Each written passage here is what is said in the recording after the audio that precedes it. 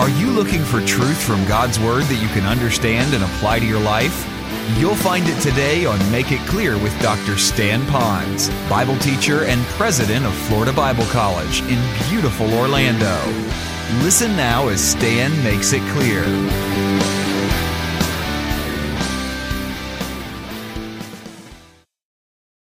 A number of years ago, I wanted to begin our year at our church.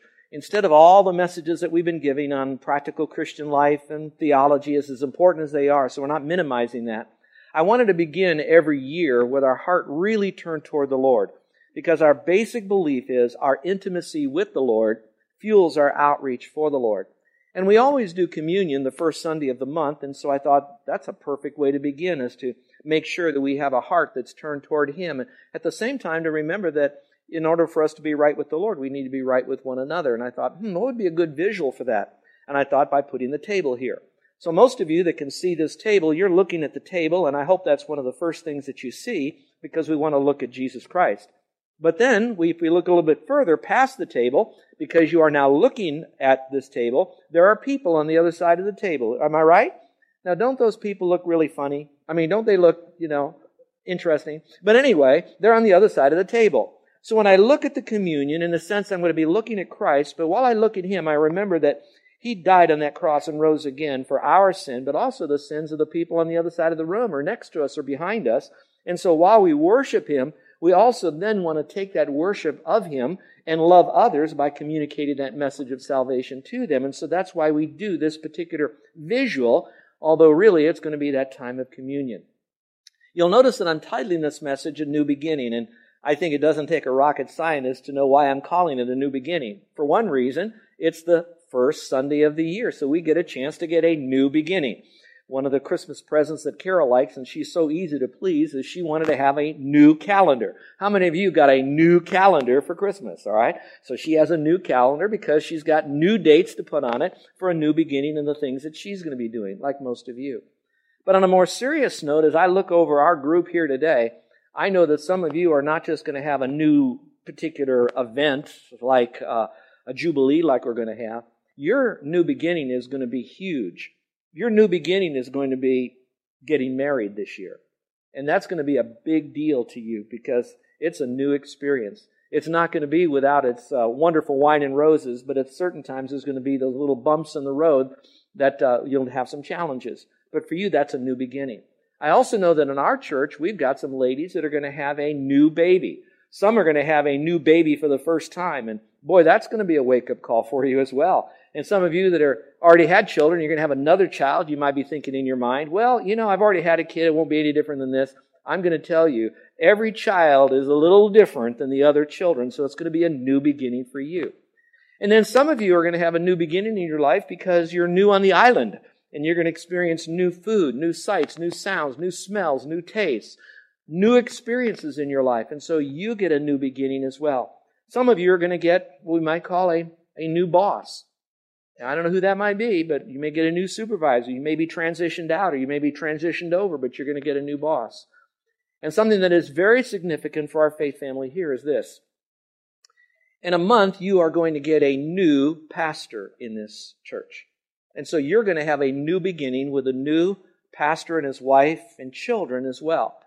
Now that doesn't have to be bad. It's just a divine sovereign act of God that gives you a new beginning for this church. Well, the message that I'm going to leave with you today is a message that has been percolating in my heart for many, many months, probably as far back as July when we were making the decision that now would be the time to do that transition.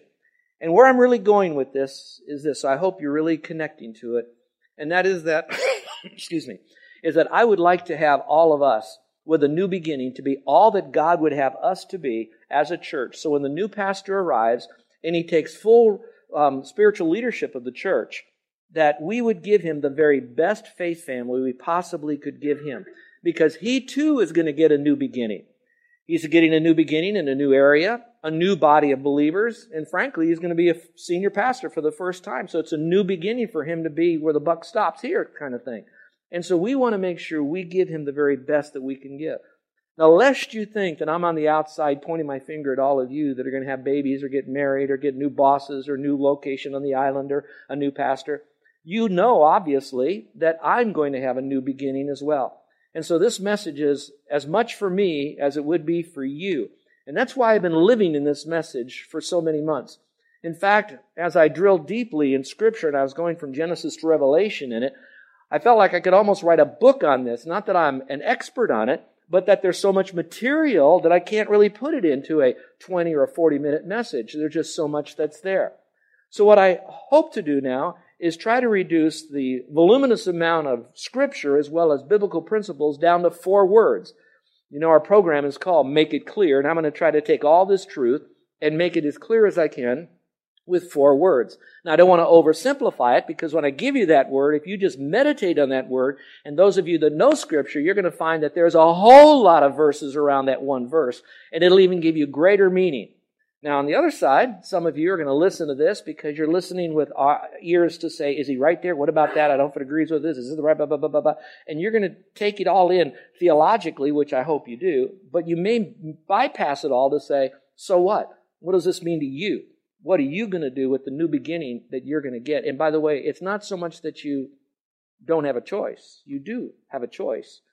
And that's the choice either to enter into the new beginning the way God would have us all to, or just see what God does and bump along in our new beginning in life. So I hope this message will really speak to you like it has to me. So with that new beginning, I'm going to give you my first of 4 words. I'm going to talk a little bit about some of the background of the verses and then give you the principle. But the first one is, if I'm getting ready for a new beginning, then I need to make sure that my heart is clean before the Lord. So I need to go through a time of real confession. So my first word up there is confession, and I've given you the verse. It seems like a verse that most of you have memorized. If not, you probably have it underlined in your Bible. And it basically says, if we confess our sins, that means to name them as they are to God, the way He sees them to be, He is faithful and righteous, or just in some translations, to forgive us. That means to release us, give us a do-over, forgive us our sins, and then to cleanse us from all unrighteousness. Now that's a really neat little verse, but you really won't feel the impact of that until you feel the impact of this. And that is the absolute essentiality that we need to be clean before the Lord and make sure that our sins are really confessed before Him. Some of you are going to read that and you say, that's right, we really do need to do that, and I sure hope my wife's doing that. You know, it's for us. It's for us right now, how important that really is. When I look at that confession of sin, that means naming it as God names it in my life.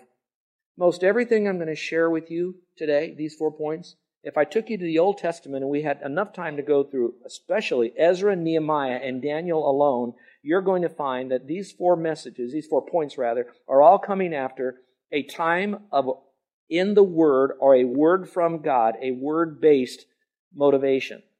And so when we want to confess our sins, it's for a moment right now, maybe climb out of ourselves and then look at ourselves through the eyes of God. Now, I know He loves us. I know He's merciful. I know He's gracious. But let's not forget that He is also holy, and He's also a judge, because He's a God of justice, who He is. So what I'd like you to do for just a moment in your own heart, in your own life, if you don't mind, take that little candle, and I want you to take it inside of you and kind of poke it around into every little recess of your soul, every emotion. Poke it around in your mind, your thought patterns that you might have had. And all that you already know of Scripture. Is there some passage of Scripture, some biblical principle that the Spirit of God is bringing to your mind right now to bring some conviction to it? Will you let Him do it? Some of you are doing it and I still don't see it. Well, let me also encourage you to do this. Listen to the voice of God. Now, it will not be an audible voice, but there will be a conviction from the Spirit. Here's a very interesting truth that I found out as I was going through this study. In the Bible, there was a time that David now, it said that he was prompted, we know later on, by Satan, to take a census of all the children of Israel. So he had his associate pastor, Joab, his associate military guy, and he said, Joab, I want you to go and I want you to number all the people, because I want to know how many people, especially the guys that can be for war, but I want to know all the numbers. And Joab, which was a very good associate, says, I don't think you should do that. David, you ought not to do that. That's not the right thing to do. The Lord didn't tell you to do that. And David, being the head hog at the trough, still said to Joab, you got to go do that. So Joab, working under authority, disagreed, made his appeal, did it anyway. He went out, and he never finished the job because he was so convicted that it was wrong to do that he left out two tribes, two groups of people. He didn't do that. When he came back, David then said he was so guilty over this. And that guilt really came from another passage in another one of the Old Testament references, that it was then that God spoke to him and said, what you did was wrong. So I'm linking those two together, and I want you to look at your own life. And I'm not trying to put you on a guilt trip, but I am trying to let guilt be something to let you know that there could be something wrong, though. It's like when you touch the stove, it's hot. I don't want you to leave your hand on the stove. I want you to remove it, but at the same time realize, I'm hurting right now. Now, some of you might still be struggling with some areas in your life. So the men have met for almost a year studying probably the three greatest sins that men face. One of them was greed. This idea that I need more, whether it's power, position, possessions, or something. They're very greedy. They wanted something. It's in the line of covetousness. In fact, Scripture even calls that you're on the verge of idolatry. They're so greedy with this. And maybe some of you are greedy, wanting more for yourself, that you're compromising your relationship with the Lord. I'm talking to Christians now. You won't lose your salvation, but you are compromising that inner peace and the power that God has for your life. So could it be that you have jumped on the train of greed because you just want more and more and more and more and more, and it will not bring you any happiness? And you know that. I don't have to preach that to you. Here's the second sin we discovered with the guys, and that second sin was bitterness.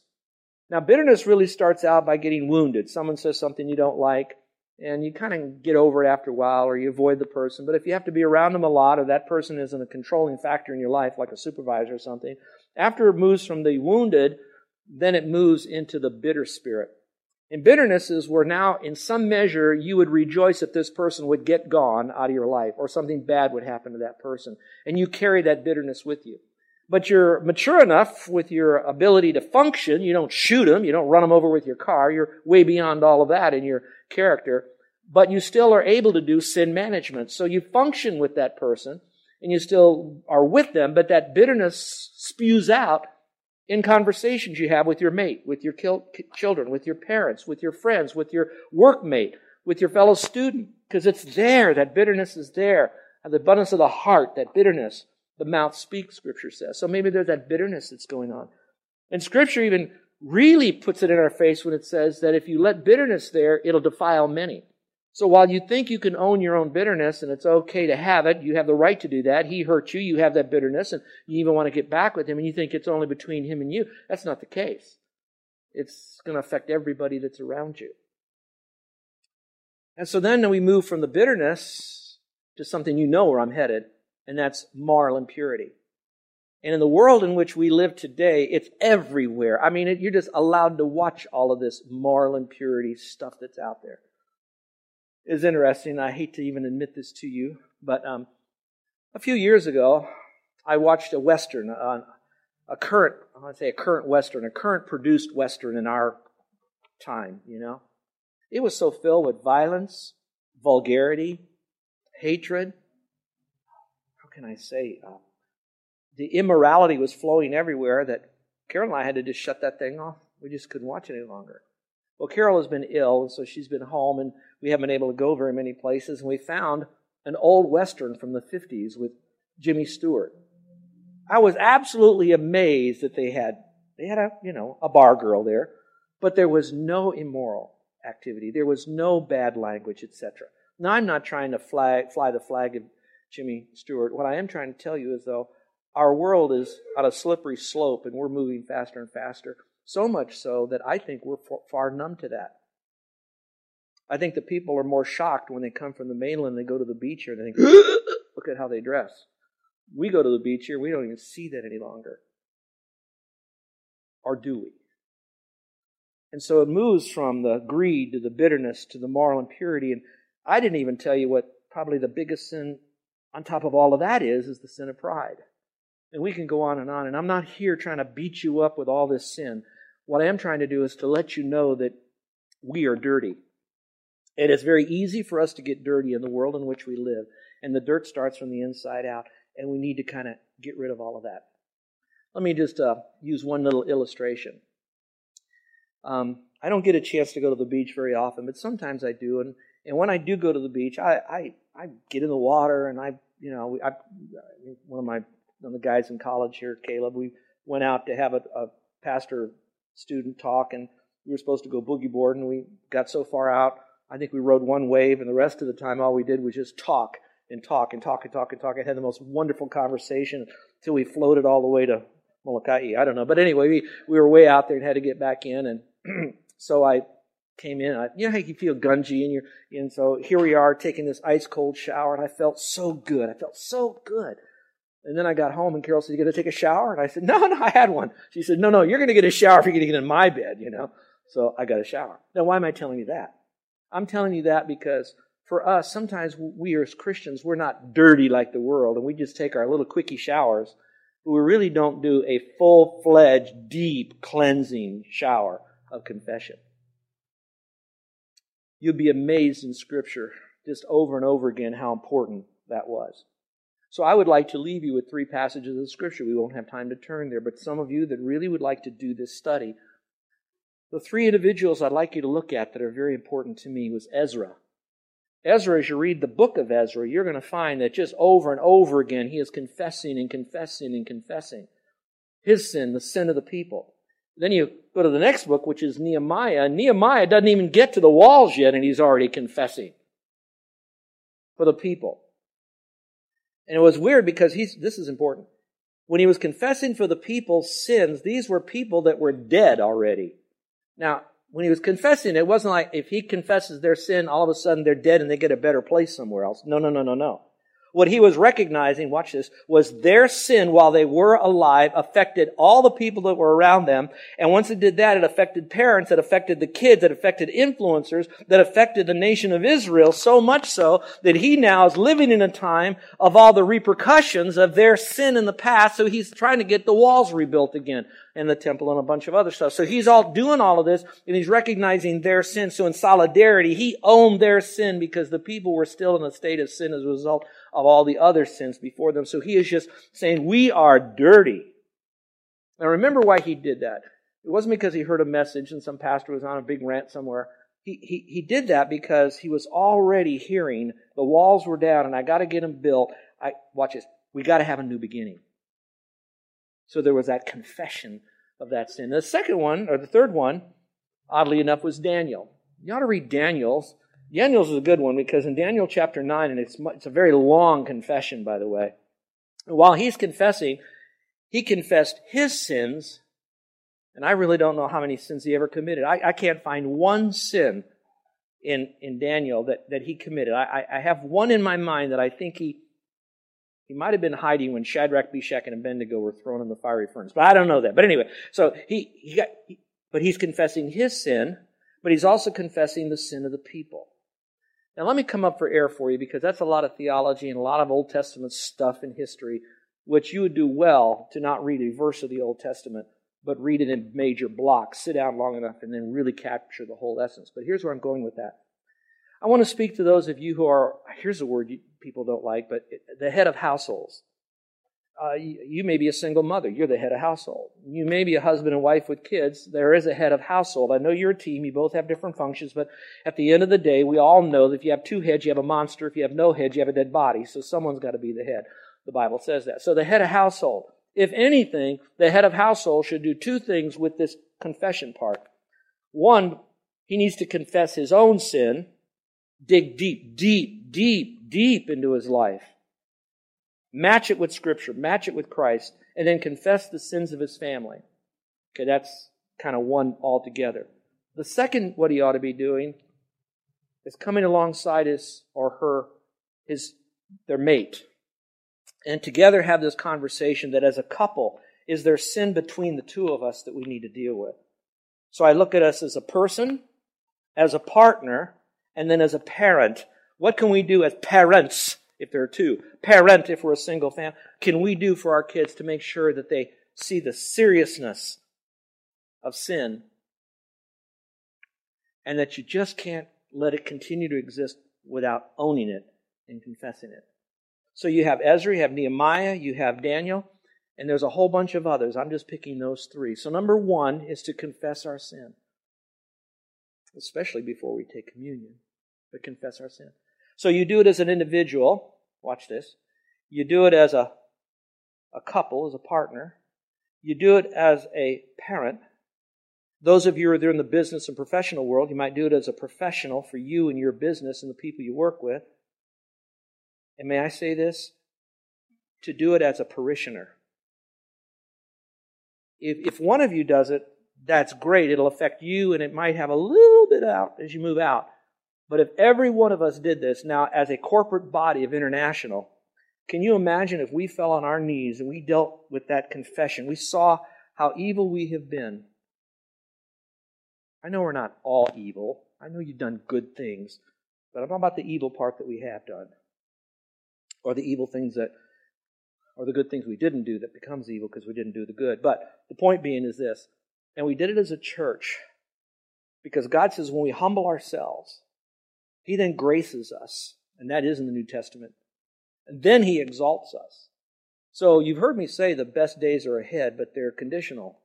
It's conditional upon us being all that God wants us to be. And I pray that we would. Well, that's word number one. You ready for word number two? Word number two is the word cleansing. All right? To be clean. You know, first I have to admit, man, am I dirty? And man, I admit it, I am dirty. And now I want to go ahead and I want to get cleansed. Now notice this verse in 2 Corinthians 7:1. You can see it on both screens, wherever you're facing here in the auditorium. It says, therefore, having these promises, so read the verses in chapter 6, beloved, let us cleanse ourselves from all defilement of the flesh and the spirit, perfecting holiness in the fear of God. All right, talking about the cleansing part. All right, some of you are now sensing that there is a biblical tension. Are you following me? All right. And here's the biblical tension. Point number one says confess, and it says that He will cleanse us, God will cleanse us, Christ will cleanse us. And this one it says you cleanse yourself. That you will find all throughout Scripture is that there are biblical principles that are in tension to one another unless you know what is known as positional truth and practical truth. Or you might want to understand what is God's sovereign act and then what is our human responsibility. Those two truths right there, that together will help you unlock Scripture to understand that it's not a contradiction, that we are seeing it from two different sides that gives us the whole. If it was merely me trying to clean myself up, it would be unsustainable and will not really last, and it'll only be done on the outside. Usually only done on the outside. On the other side, if I say it's all of God, I confess it, okay, I can live as I please, because as long as I confess it, I'm clean. I get a get out of jail card every moment of every day from God, because He gave that to me, and I can live as I please. And that's why there's this tension. Because while I confess it, I am cleansed. But at the same time, I need to cleanse myself. And so now what it might mean would be to remove from your life those issues or objects or things that for you become a besetting sin or a weight or a temptation or something that would cause you to walk closer to your slippery slope of what it might be. So if you're going to cleanse yourself, you want to take out of your life the things that shouldn't be there. Whether it means you put a block on your computer against all the kind of garbage that comes through, or you do not fellowship with certain people that are gossipers or problems with slanders or people that'll tell dirty jokes, or you're not, and it doesn't mean you don't like them, it just means that your purpose for being there needs to change, or don't be there until your purpose can be realized. So again, it's removing from your life the things that are going to actually hinder you from living a confessed up, cleansed life. So clean it out. Get rid of it if it's not going to add value to you. So the verse again is that. But let me give you another thought on this. I'm going to quote a few more, so just listen. In Proverbs 28, verse 13, this one speaks to me. It says, he who conceals his transgressions will not prosper. That means if you've got sin and you try to hide it, you will not prosper. Then it says, but he who confesses and forsakes them will find compassion. Notice what it doesn't say. It doesn't say, but he who confesses finds compassion. It doesn't just say, he who forsakes them finds compassion. It doesn't say, he who forsakes and then confesses. You see, I take the Bible literally when it speaks literally. And in this case, it's speaking literally. So what I want to do is I don't want to hide my sin. I want to own my sin. I want to realize this is sin in my life. Greed, bitterness, moral impurity, and a host of others. That's in my life. I hate that being in my life. I confess that it's there, Lord, and I'm really sorry for this. You're listening to Make It Clear with the teaching of Dr. Stan Ponz, founder of Make It Clear Ministries and president of Florida Bible College in beautiful Orlando, Florida. Make It Clear is dedicated to taking the Word of God with clarity into every person's world. It is the support of listeners like you who make the ministry of Make It Clear possible. You can provide your tax-deductible gift to Make It Clear online by going to makeitclear.org.